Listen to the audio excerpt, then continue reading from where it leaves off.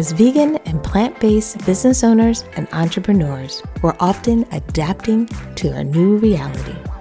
This new podcast series from Vegan Mainstream is an opportunity to help you when it's time to pivot. These interviews will come from inside and outside of our community, and I hope as your host, Stephanie Red Cross West, I can inspire you and give you the tools that you need to move forward. Hello, everyone, and welcome to our next interview. I'm excited about talking with our guest today, not only because we're going to be talking about pivoting, we're going to be talking about the changes that they went through as we all have been navigating this pandemic world that we live in.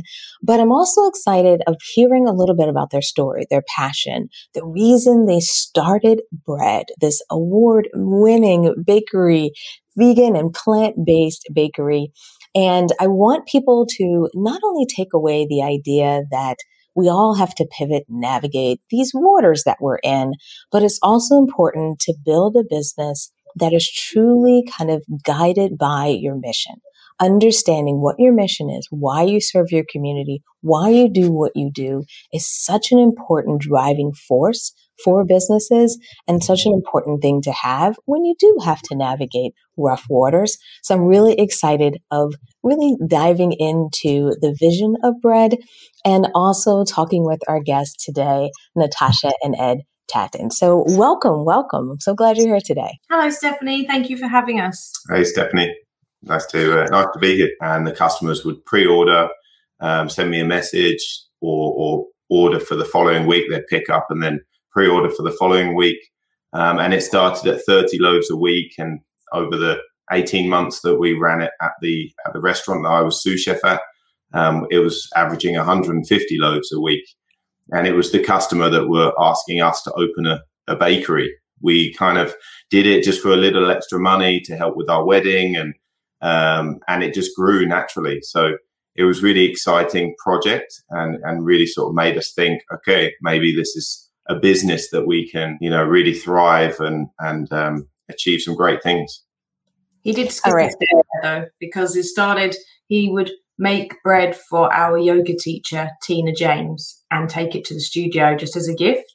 And then all the yogis would smell the bread and they'd go, this smells pretty good. When can we get some of this bread? Are you going to be selling this bread? And that's why he started selling bread. Nice batch thing. It was literally like, maybe I could sell it to all the people at the yoga studio and friends and people that work at the restaurant. And long before, so they started all telling their friends about it, and then it just grew like that, didn't it? Mm-hmm.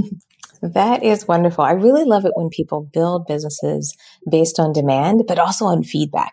I think a lot of times, we kind of go in our corners and think we're going to build this amazing business in the corner, but it's such, I think, an amazing place to be when you have customers that are looking for it, when customers are getting that scent in their nose and they're like, when am I going to get my bread delivered?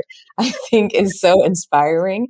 And also, I love your story of going from 30 loaves to 150. I almost, had to sit down from that because that's a huge demand. That's a pretty big jump in a business. Were you kind of surprised or set back from that demand, or were you expecting it just because, you've been in, being a chef, being in food services, you knew that things would ramp up over time? Or were you kind of surprised by how quickly you were able to grow? Yeah, I think it took everyone by surprise, really, because even the owner of the restaurant, Alta Bistro, I worked there for almost 6 years as a sous chef, and it was kind of like, he was like, oh, we won't really even charge you anything. He was very giving me like it almost for free, the kitchen, because we were like, let's just review it in 3 months. Maybe it would just die off. There was no expectations. And I think that's why it worked so well. It was kind of like Natasha said, it was word of mouth. It was almost like this underground bread club, almost like Fight Club. Like all the mums would like tell each other, and they'd be like bump into each other when they were picking up on a Thursday morning and be like, oh, you're here. Like, how do you know about it, sort of thing? And they almost didn't want to tell their friends eventually, because then they were like, oh, we might miss out and not be able to get our bread for the following week. So yeah, it was a nice organic sort of growing And it was good as well because I had all the equipment that I needed there, even though eventually we did grow out of that equipment. I kind of thrive. I like being busy. I'm a bit of a workaholic. So the fact that I was making the bread on the Wednesday, putting it in the fridge to ferment overnight, and then doing my full shift, Wednesday, Thursdays, I was working about 18 hours each day, back to back. But it was just getting that direct feedback from the customers that sort of drove me to keep going.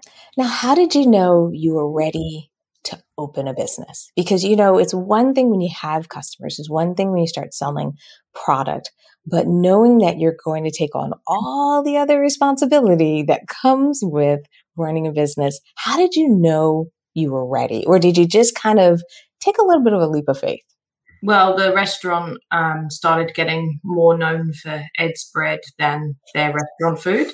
And they sort of said to him, they wanted to absorb it into their restaurant setup, and he could potentially become a partner, and maybe they'd start a sandwich shop on the side and this kind of thing. And Ed was vegan, so he said, well, yeah, like that would be cool if it was like all vegan. And they were like, yeah, vegan, and maybe some ham and some cheese, and it was kind of like, at that point it was basically go along with their vision and become part of the restaurant, or start something separate. And I think we were both at a point where we wanted to be working in alignment with our values, not just. And also I think we were ready to start our own thing where we had full control. So we knew that we would have to close down bread for an amount of time while we looked for a brick and mortar, place to open a bakery. And it did end up taking us, I think, about a year and a half from closing it at the restaurant to reopening bread as it is now. Obviously finding a place and then renovating it and getting all the equipment. But we definitely felt ready. We're both sort of very driven, and we knew it had to be 100% vegan, as we were both vegan. And there was nothing like that in Whistler. There's a few bakeries, but no one that specializes in sourdough, and no one that's 100% plant-based. That's great. I love it that you found your market, your niche. And also, I love that you're sharing the story, the idea that you almost had to shut down what you were doing to grow. A lot of times when we read stories, when we hear about businesses, we think it's just, when the growth lever is pulled, it's all steam ahead. But the reality is, to really get where you want to be, sometimes in a business, you have to make some shifts. You have to maybe stop doing certain things so you can grow. And that can be a little bit tough for a lot of business owners because, they're afraid to let go of one thing, realizing that they need that time to grow. Did you ever feel that push and pull, or did you really feel like this was the right thing to do? We felt confident in it and so forth. Or did you ever feel any of that, oh, maybe we should have, maybe we shouldn't have thing? Because I know for many of us, that can be a hard time in a business. Yeah, I think the more that you know about veganism and animal cruelty and all these sort of things, the harder it was for me to work at the restaurant because they weren't vegan. So I was cooking meat and fish and everything like that. And eventually, I didn't lose my passion for food. I lost my passion for cooking that sort of food. And that was a real driving force. If we want to do this, this is the road we should go down. And for me, I've been teaching English for 15 years. And at the onset of us talking about starting a business together, I really thought that I would be more in the background and continue teaching. And very quickly, when we started writing business plans and realizing what was involved, I had the realization that I was going to let go of my teaching career and just go full throttle into running the bakery with Ed. And it was a little bit of a wake up, but at the same point, I'm so glad I did, because teaching English to second language students has totally dried up as an industry in English speaking countries because of COVID. The international flights were cancelled, people weren't moving around, and all the schools shut down. So you'll find all over the world that the language school industry is totally dried up. So actually just going with your gut and taking a leap of faith into another industry was a great choice for me. And I'm glad to hear that, because it can be hard sometimes to give up something you've done for years. It's sometimes hard to go into that unknown.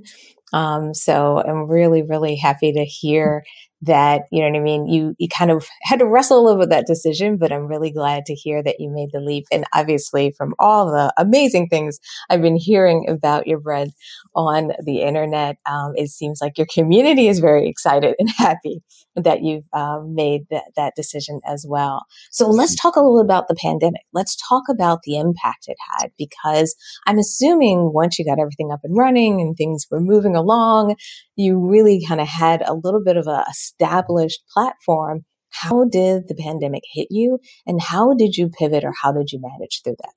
Yeah, it was definitely a sort of came out of nowhere in a way. Like, we knew that COVID was, going on and everything like that. But it was a very memorable day for us because it was my birthday, March the 15th. Oh, wow. And we were 1 week away from our first birthday at the bakery as well. Mm-hmm. So it was kind of like, okay, it's my birthday. I think we're going to have to close down. Like, the Whistler Blackcomb, the ski mountain, closed the day before. And then everyone was just leaving Whistler. So obviously we'd made all the sourdough. We were like, right, let's bake everything, sell out, and close the door, and then work out what we're going to do. And within 24 hours, we launched our online shop, and we had to lay off all our staff. They all sort of flew back to Australia and Ireland and the UK. So Whistler Blackcomb is one of the largest, if not the largest, ski resort in North America. And it is comprised of two mountains, Whistler Mountain and Blackcomb Mountain. And the main village is nestled between the two. And the mountains are also connected with a gondola that goes between the two peaks. But we are actually on the backside of Whistler Mountain. We are in the original village called Creekside. And we have a gondola that goes straight up to Whistler Peak as well. And for many years, this village kind of sat empty, and everyone just went to the main village. And all the locals, so the local population is about 10 to 12,000. That's permanent residents. And we have about 3 million visitors a year. And so when we're in peak season, like in the middle of winter, the population of workers doubles at least the permanent population. So we have like 20 to 30,000 workers in the winter, servicing 3 million tourists that come up per year. So it is definitely a lot of tourism, and we probably take 3 times or 4 times as much money on peak days compared to off-peak days. But the locals are the ones that keep the resort going year round. There are lots of year-round positions, and there are lots of restaurants and grocery stores that stay open. We have a big bike park in the summer. And so we have a lot of hiking, a lot of wildlife watching. We live in harmony with black bears. People love coming to Whistler to see the animals, to jump in the lake in the summer. It's a year-round resort, really. So, I love that.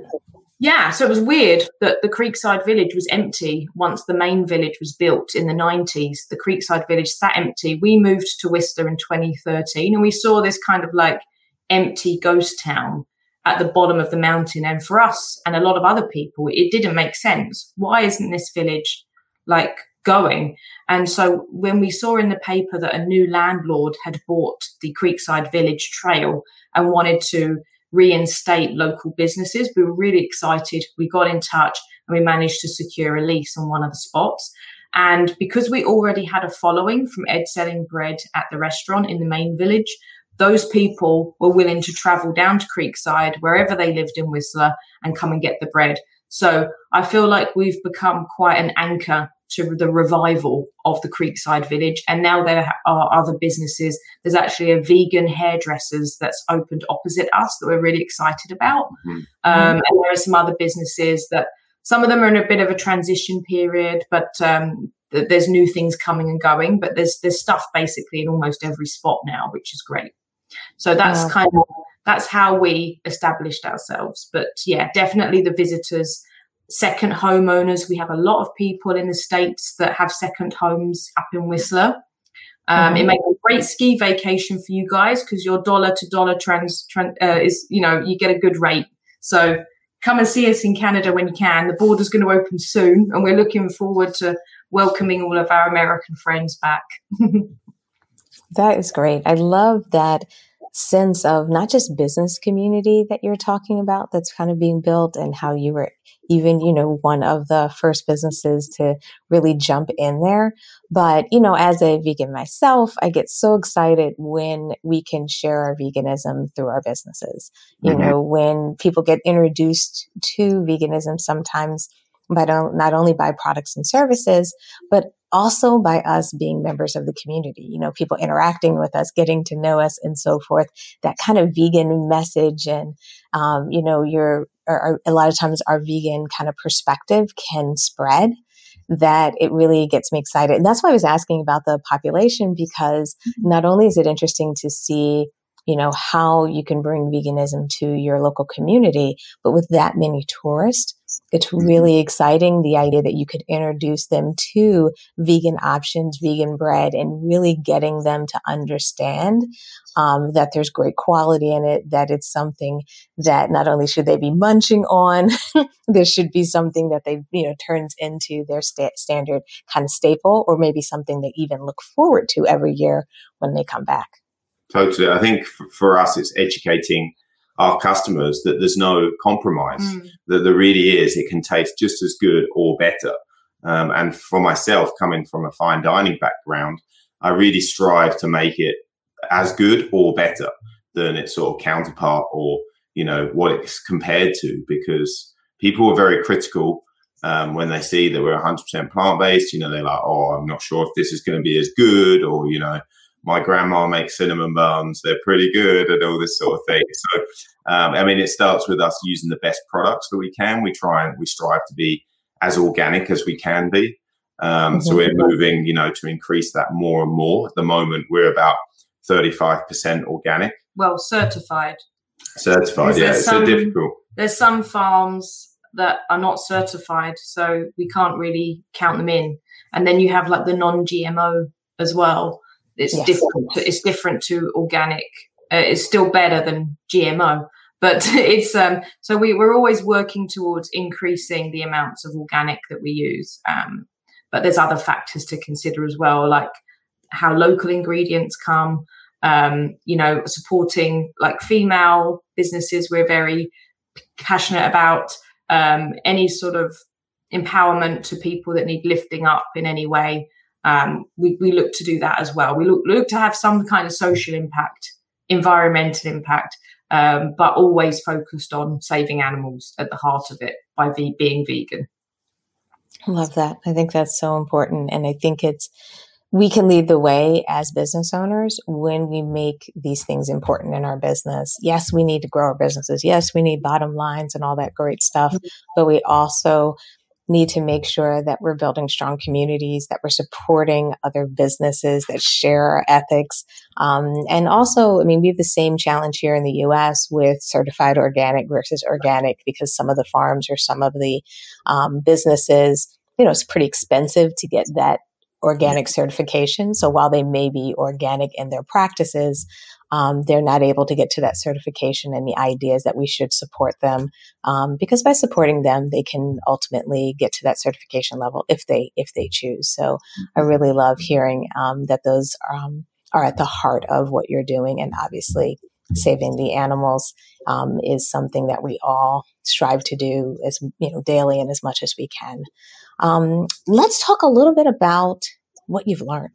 Let's talk about what's something that maybe because of this shift that you had to make, that it changed your business in a way that maybe surprised you, especially now that the world's opening up a little bit more, now that you're doing online and still, people are coming in the store. What is some of those things that maybe transitioned your thinking or transitioned the way you ran your business that you learned kind of when we were in these like lockdown and very uncertain moments last year?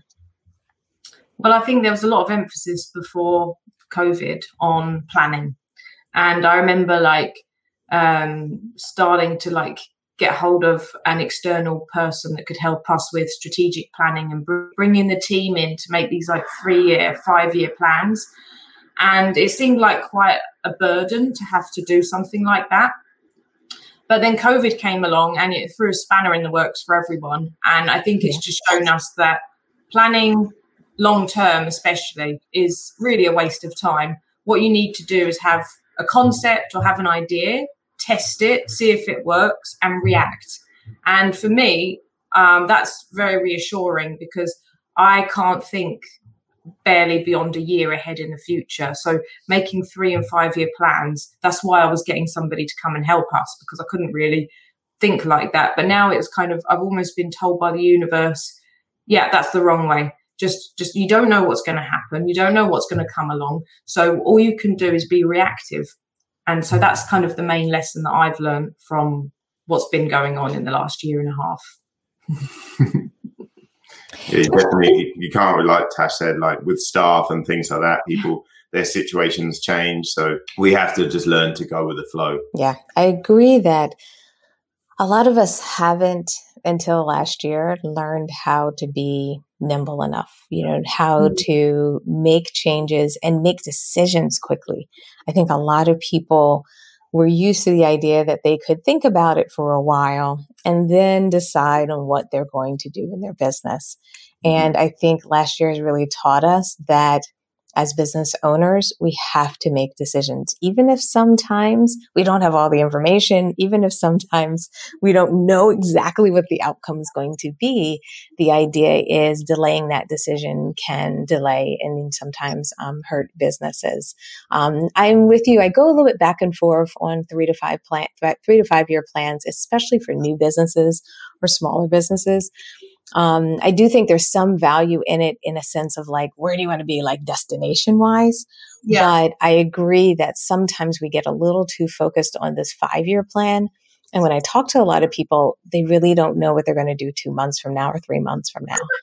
So, it's one thing to, be like 2020, such and such, or, know when that's going to be. But I still think for most businesses, even having a 12-month plan can be amazing. Not so much, I'm only going to do this and do that, but making sure that you really know where you're going to be a year from now. Because a year from now, most of us can visualize. Most of us can get a sense of what it could be. So I agree that sometimes we're going a little too far out when we're planning our businesses because we need to know what's really going to drive, our business in the near future and what does our business need?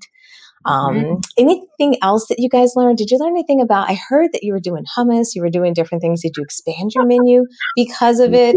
Did you expand it and then shrink it or change it? Because I know even for me and a lot of the clients that I work with, we found that people were almost using it a little bit as a testing ground to see what might work. And it made more people comfortable with testing and realizing that it's okay to do that in your business. You don't have to exactly know. You let customers let you know.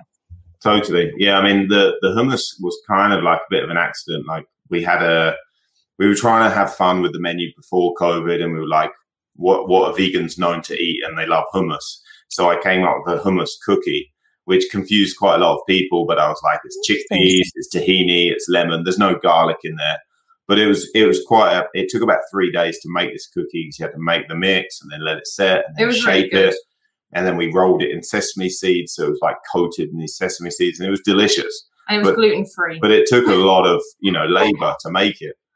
So when we closed down because of COVID and moved to online and it was just myself, I was like, there's no way that I can spend all this time making this cookie. But I had all these organic dried chickpeas. So I was like, well, I might as well just make a good hummus. People at home, they're buying the bread. And then we also had the olives that we were using for olive breads and sourdoughs and things. So we were like, well, we could just marinate those and put them in tubs as well. So it kind of just came from, okay, what do we have on the dry store and part of our inventory? And how can we use that? Like, is this going to go on for 6 months or is this going to go on for a year? This is money that we're just sitting on. Yeah. And if we can turn that into, profit, then that's only a good thing. Customers had asked us when they had the focaccia, do you guys sell these olives? And we were like, no. We were just kind of like, we were selling so much focaccia. Why would we even bother to start marinating olives for sale? But then obviously, as Ed said, when you have to pivot, you rethink, all those people are asking for the olives. Let's just start selling the olives, because that's like hardly any prep at all. You're just tubbing up olives and off they go. And now that the joke is, it's kind of saved our business, because every time somebody buys a loaf of sourdough, we do the old upsell. Any hummus or olives with that today? And then you can get a purchase that's, $10 for a loaf of bread, add hummus and olives, and you're looking at, over $20. So it doubled the spend per head in the shop. And so that alone is growth. It may not be opening more days or having more staff or more locations. It may not be a fancy kind of growth, but it's the bottom line growth. It's doubling the spend per head, which is massive. So that has actually been a savior. Hummus and olives has saved us. I love that. And I think sometimes people think of that, like you said, that fancy growth, like, oh, I need another location and everything. I really think it's smart growth to be able to give your existing customers more of what they want. And like you said, it's more of what they even asked for.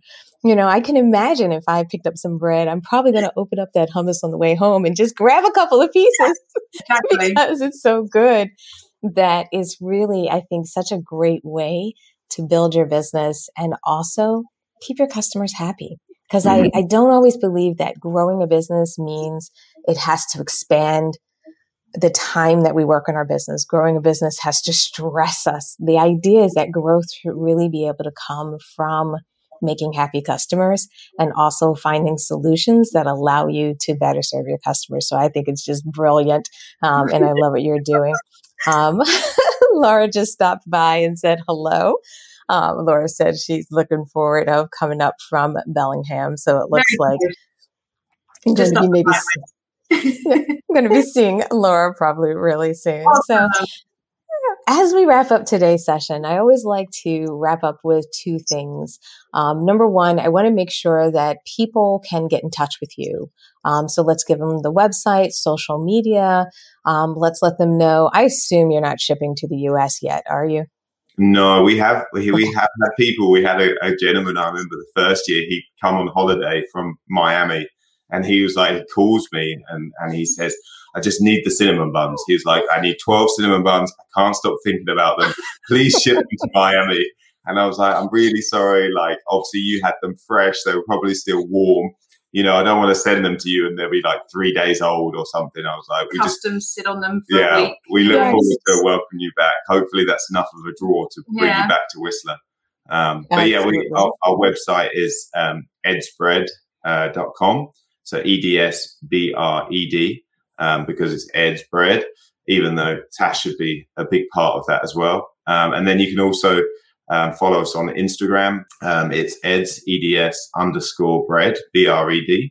And I try and post lots of sort of tutorials if people are interested in sourdough, making sourdough techniques, photos, and specials. So that's kind of handy. And then if any of your listeners have any questions, like they're, into vegan baking and sourdough, they can always send us a message, and I always try and reply to everyone through Instagram. And then for Laura in Bellingham and anyone else that's going to be coming up, from all over, I'm sure Stephanie has a very international audience. So if anyone's coming to Whistler and wants to order online to guarantee that they'll get their cinnamon buns, they'll get their sourdough bread and their hummus and olives if they wish, we will add a discount code to our online shop. So edsbread.com, EDSBRED.com, and just type in vegan mainstream and we'll give you 10% off your order. So that's a little something, and we'll make sure that doesn't expire because we don't know when you're all going to come and visit. But when you do, it's going to be there for you. Oh, that is so wonderful. Thank you so much for doing that. I really appreciate it. It's wonderful when people can not only get a little bit of discount, but what I'm really excited about is that they can order online and pick it up. Mm-hmm. I'm a really big fan of that because, that way you have your order, you have your favorites. And then also it's a great way to, continuing to pick up and get the items that you love. So thank you so much for doing that. Coupon, we'll make sure that we share it as well and let everyone know. And we'll continue to share it over time. Like you said, as the world starts to open up, hopefully we can get some more folks coming up from the States coming to check you out. So as we wrap up today, if you have any final words of wisdom, if you have any final words of recommendation for any of my folks out there that are maybe struggling, maybe that are feeling a little bit frustrated or just maybe having a bad day, because sometimes as business owners, we have bad days. If you just have any recommendations for them to kind of inspire them to keep going, to inspire them to, keep moving forward, because I really do feel like we need so many vegan and plant-based businesses out there. We need vegan starting businesses and staying with them. So if you have any words of wisdom that each of you would like to share, I'd love to share it with our audience. I would say, meet other vegan business owners, and you'll find that we're all going through similar struggles and challenges. So for me, being part of things like Vivas or the Women's Vegan Leadership Network run by Katrina Fox, that's a great group of vegan women leaders that you can join. There's Vegan Business Tribe, which is run by David and Lisa in the UK. These are two international business vegan groups. And then you'll often find that there are more localized ones to your area. We have one based in Vancouver. It's a group of vegan business owners that meet up online and have little webinars and kind of informal chats. You can meet people and then connect with them on LinkedIn. And this is kind of how Stephanie and us kind of met, is through being part of these organizations and meeting people that then refer you to other people, and just find the like-minded people. They may not be in your small town, like in Whistler. We're in a ski resort. My friend said ski resorts mean fondue and hot chocolate, not the vegan type. She's right.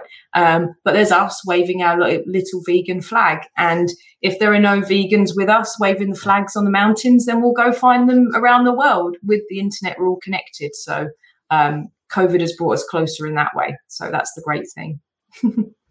And I would say just believe in the cause. I believe in what you're doing. We've seen a massive growth before, people coming in sort of, oh, you don't have real milk, you don't have any dairy.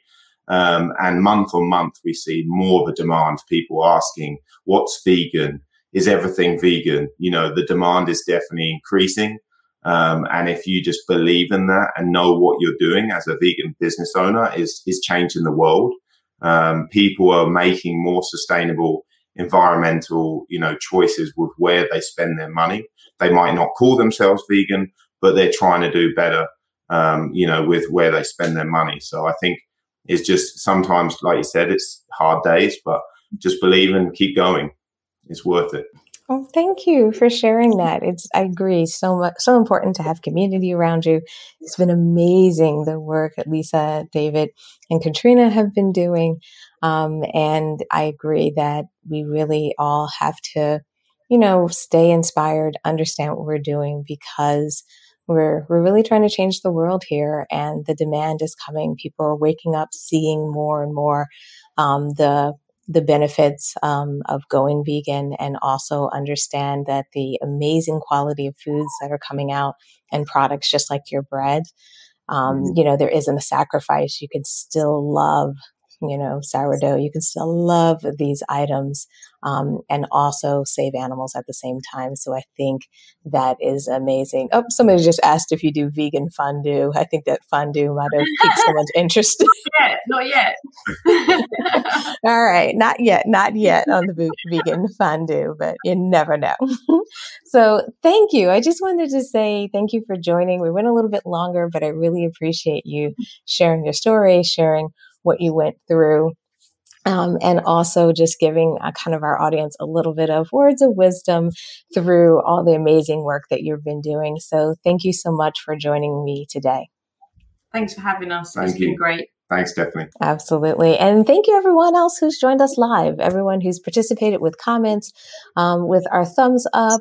We appreciate it when you enjoy these interviews. And if you have any questions for Natasha or Ed, please, please, please use the comments. We'll make sure that they are passed along. But we also want to make sure that we encourage you to support Bread, even if it's just going and following them on social media, and just making sure the world knows about this amazing business and these amazing two people behind it. So thank you, everyone. Thanks again, Natasha and Ed.